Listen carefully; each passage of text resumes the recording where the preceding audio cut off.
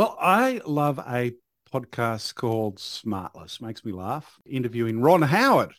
He actually started acting when he was 2 years old, how things should be done and what should be said. And he said nearly in every case they were ignored. It was the first good idea you had, you know. Keep them coming, keep them coming, right? This is the dialogue. Thou shalt not move from that. So Yeah, we paid a lot of money for that script. we paid a lot of money for that. And you're going to follow it. It's a simple idea, that ideas can come from anywhere.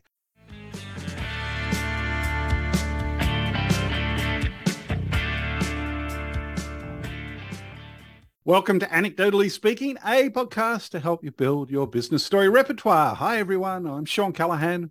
And hey, everybody, I'm Mark Shank. And it's your turn in the chair this week, Sean, to share a story, which we'll then unpack and talk about why it works and how to use it in a business context. So what do you got for us this week? Well, I love a podcast called Smartless. Makes me laugh. But I'm amazed at how many times I've written things down based on things I've heard at Smartless. And this particular episode was interviewing Ron Howard. Of course, we all know Ron Howard as the amazing director of Apollo 13 and many other movies. But what you might not know... And Happy Days, of course. Oh, well, yes, of course, that was one of his acting roles. And I suppose this is really about his acting career. He actually started acting when he was 2 years old, right? Obviously a family in the business. And so that means he's been in shows since the 1950s. He's had over 80 acting roles. And he sort of says, talking to the guys from Smartless, he was sort of saying those early days of acting sort of set him in good stead in terms of some of the life lessons, if you like, that he learned along the way. And one actually happened when he was 7 years old, right? So at 7 years old, he was on the Andy Griffith Show. And, Ron would, sort of do his lines, do his scenes, but he was often making suggestions to the director about his part. He had ways of, how things should be done and what should be said. And he said nearly in every case they were ignored, right? Anyway, one day, Ron, he's got a scene where he walks through a door, has to deliver some dialogue, and he just doesn't feel right for him. And he sort of goes to the director and he says, look, I don't think a 7-year-old would say that. And of course, the director says, so what would they say? And he gives the director the new line. And the director goes, yeah, fantastic. Let's do it. Of course, he was thrilled. That afternoon, he goes up to the director and, sort of thanks him for accepting his idea.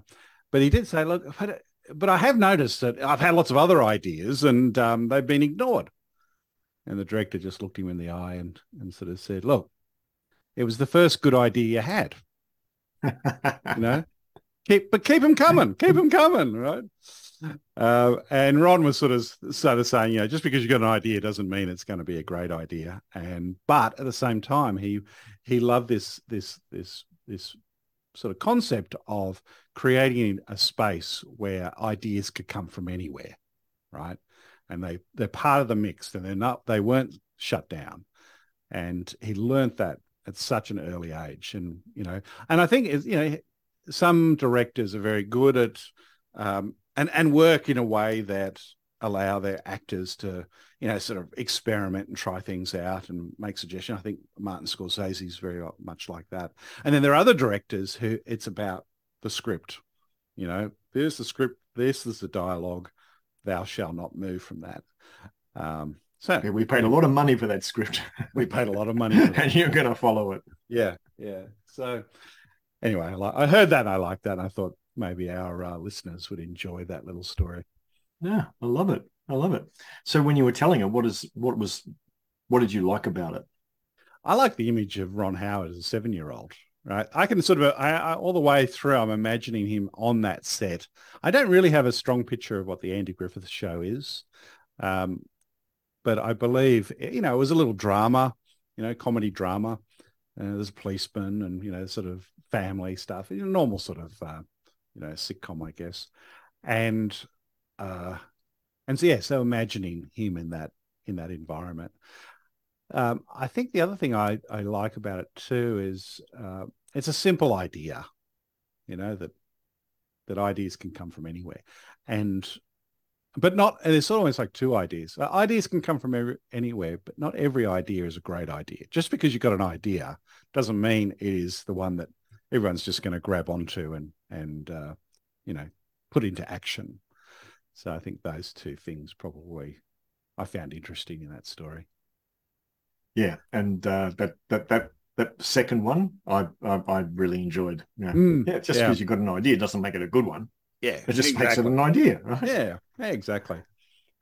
Um, the other thing that I was, and because I was imagining that scene, I sort of there was a moment in the story where the director's giving him the feedback, after the scene, and and I was just sort of thinking, like, well, what does that look like? So he's looking direct in his eye. In fact, I should have got him to crouch down a little bit, to a 7-year-old's eye height, if you like, and said, "Look, Ronnie, it was a good idea. It was the first good idea you've had." It's sort of like drawing people into that moment, because that's the moment, right? That's where the whole thing has been delivered.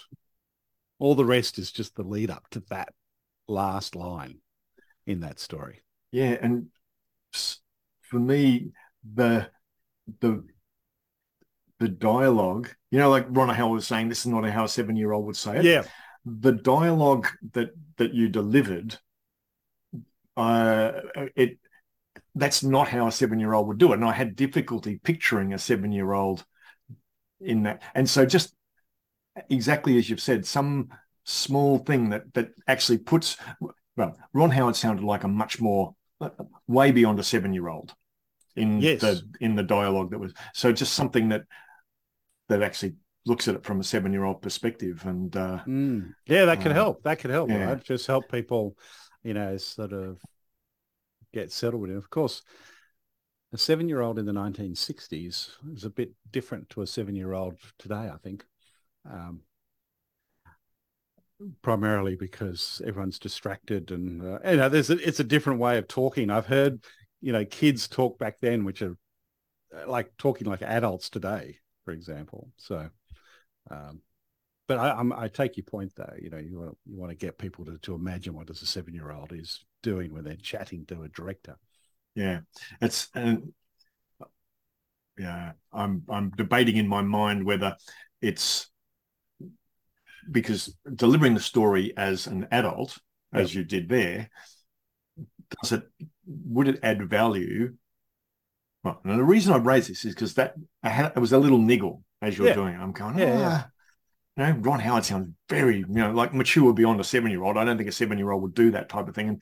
And if that seed is in your audience mind, then that can have an impact on the credibility, the The plausibility of adoption the, yeah, of what you're saying. do they embrace your wisdom?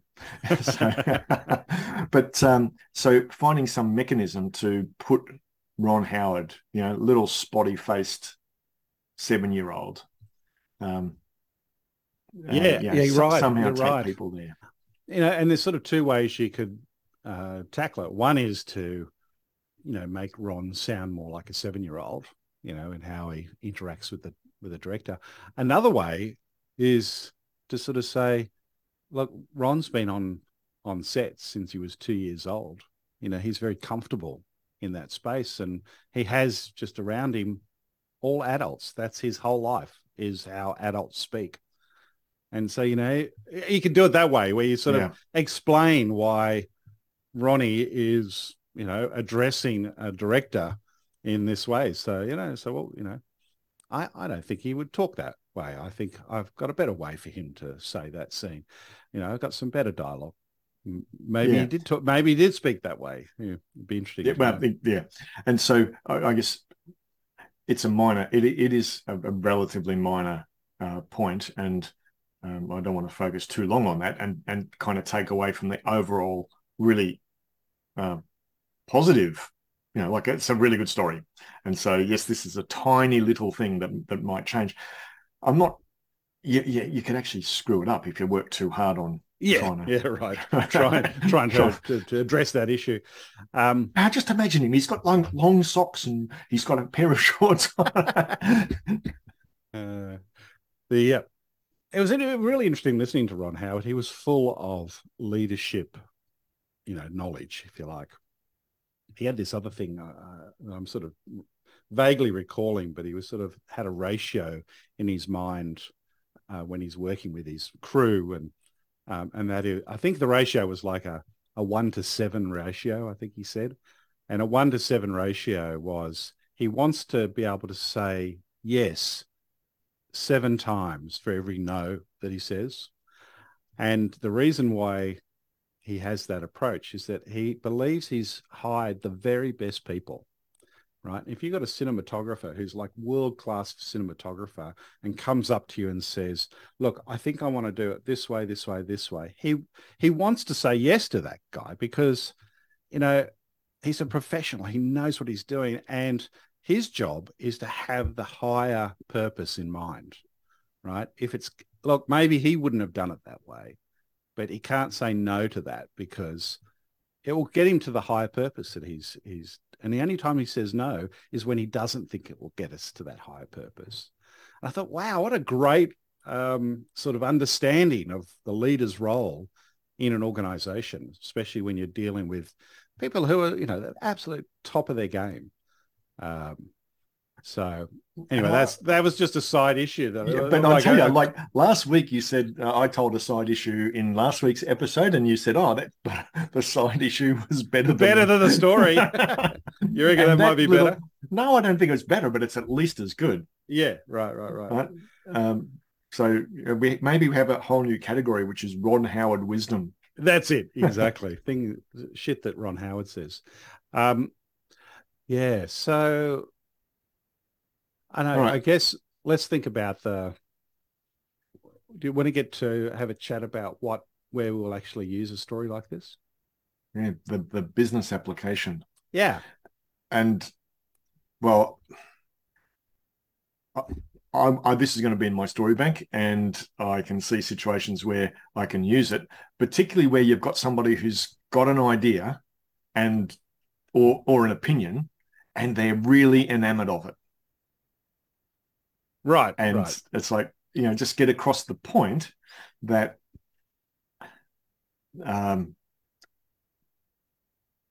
yes, you've got an idea, you've got lots of ideas, doesn't make it a good one. Just because you've got an idea doesn't make it a good one, no matter how much you love it. Yeah, I mean, the angle I would take on this is probably the other side of the story, the fact that Ron Howard is, well, in this case, the director is taking on an idea from an unexpected, sort of source, if you like. And like, if I saw someone in a team who I thought had ideas, but they weren't delivering them up, I think this would be a good story to tell. Like even a 7-year-old on a set gets to say his ideas, when they're a good one, there's a sort of proviso. But it's sort of about how do we encourage ideas to be put out there, right. and go through the rough and tumble of whether the idea survives, right? Because once it's out there, that's when it gets, tested out, as to would it be one that we actually put into place. So I think you're right. There's 2 main business points or angles on the business point. Yeah. And then you bring in that second story you told, which is about saying yes more than you say no. And right. You bring that in and if you are doing that, then people are more likely to put forward ideas. If you're, yeah, that's right. You're creating ideas can come from anywhere, even exactly. A 7-year-old. Yep.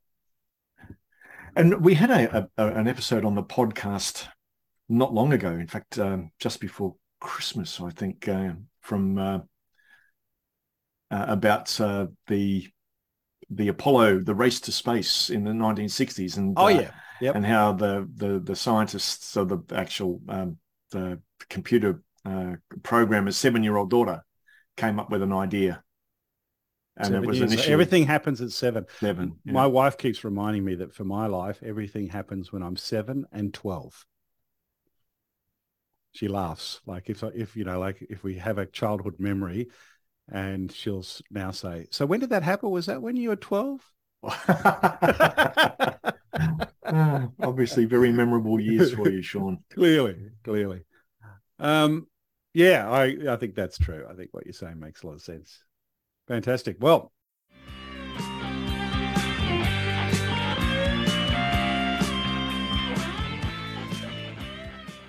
I think this let's give it a rating. Over to you, Mr. Schenk. So, so that I'm going to give that the 7-year-old Ron Howard story. I'm going to give that a 7. I think it's a very, very serviceable story, and I intend to use it. And I'm going to give the 7 yeses for every no. I'm going to give it a 7.5. Yeah, look, I'm going to give it an 8.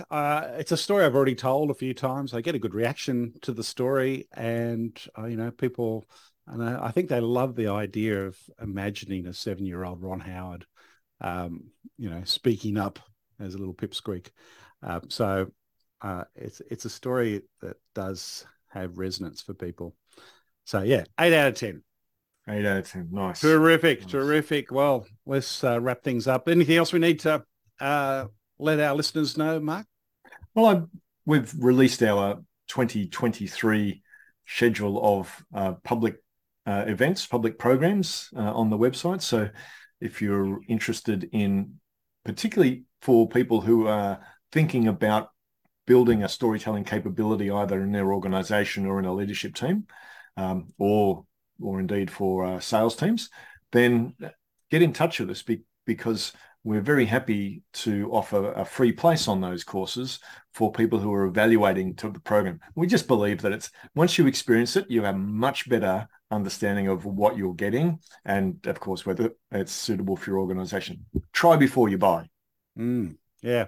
And in fact, you reminded me something to share. So a couple of weeks ago, I had an email from a team leader in Microsoft who said that her team was reading Putting Stories to Work, and they were set to have a conversation about it, sort of a group discussion. And did I have any questions, that would guide a group through a conversation? And I went, oh, actually, that's something I've never really thought about. And I thought it was a good idea. So I sat down and I wrote about 20 questions, which I thought might be useful to kick off various conversations. So I put together a discussion guide, and you'll find it on our website. If you go to the page which talks about putting stories to work, you'll find it as just a free download, and it's a couple of pages. And if you're reading Putting Stories to Work and you've got a team who's doing that, it could be a good conversation starter. So anyway, a little resource to play around with. Yeah, and of course, those conversations really help embed the concepts and get people much deeper into the idea of what is this thing called story and how can you use it in your everyday business lives. Yeah, absolutely. Okay, then. Thanks very much, everyone, for listening to Anecdotally Speaking. And, of course, tune in next week for another episode on how to put your stories to work. Bye for now.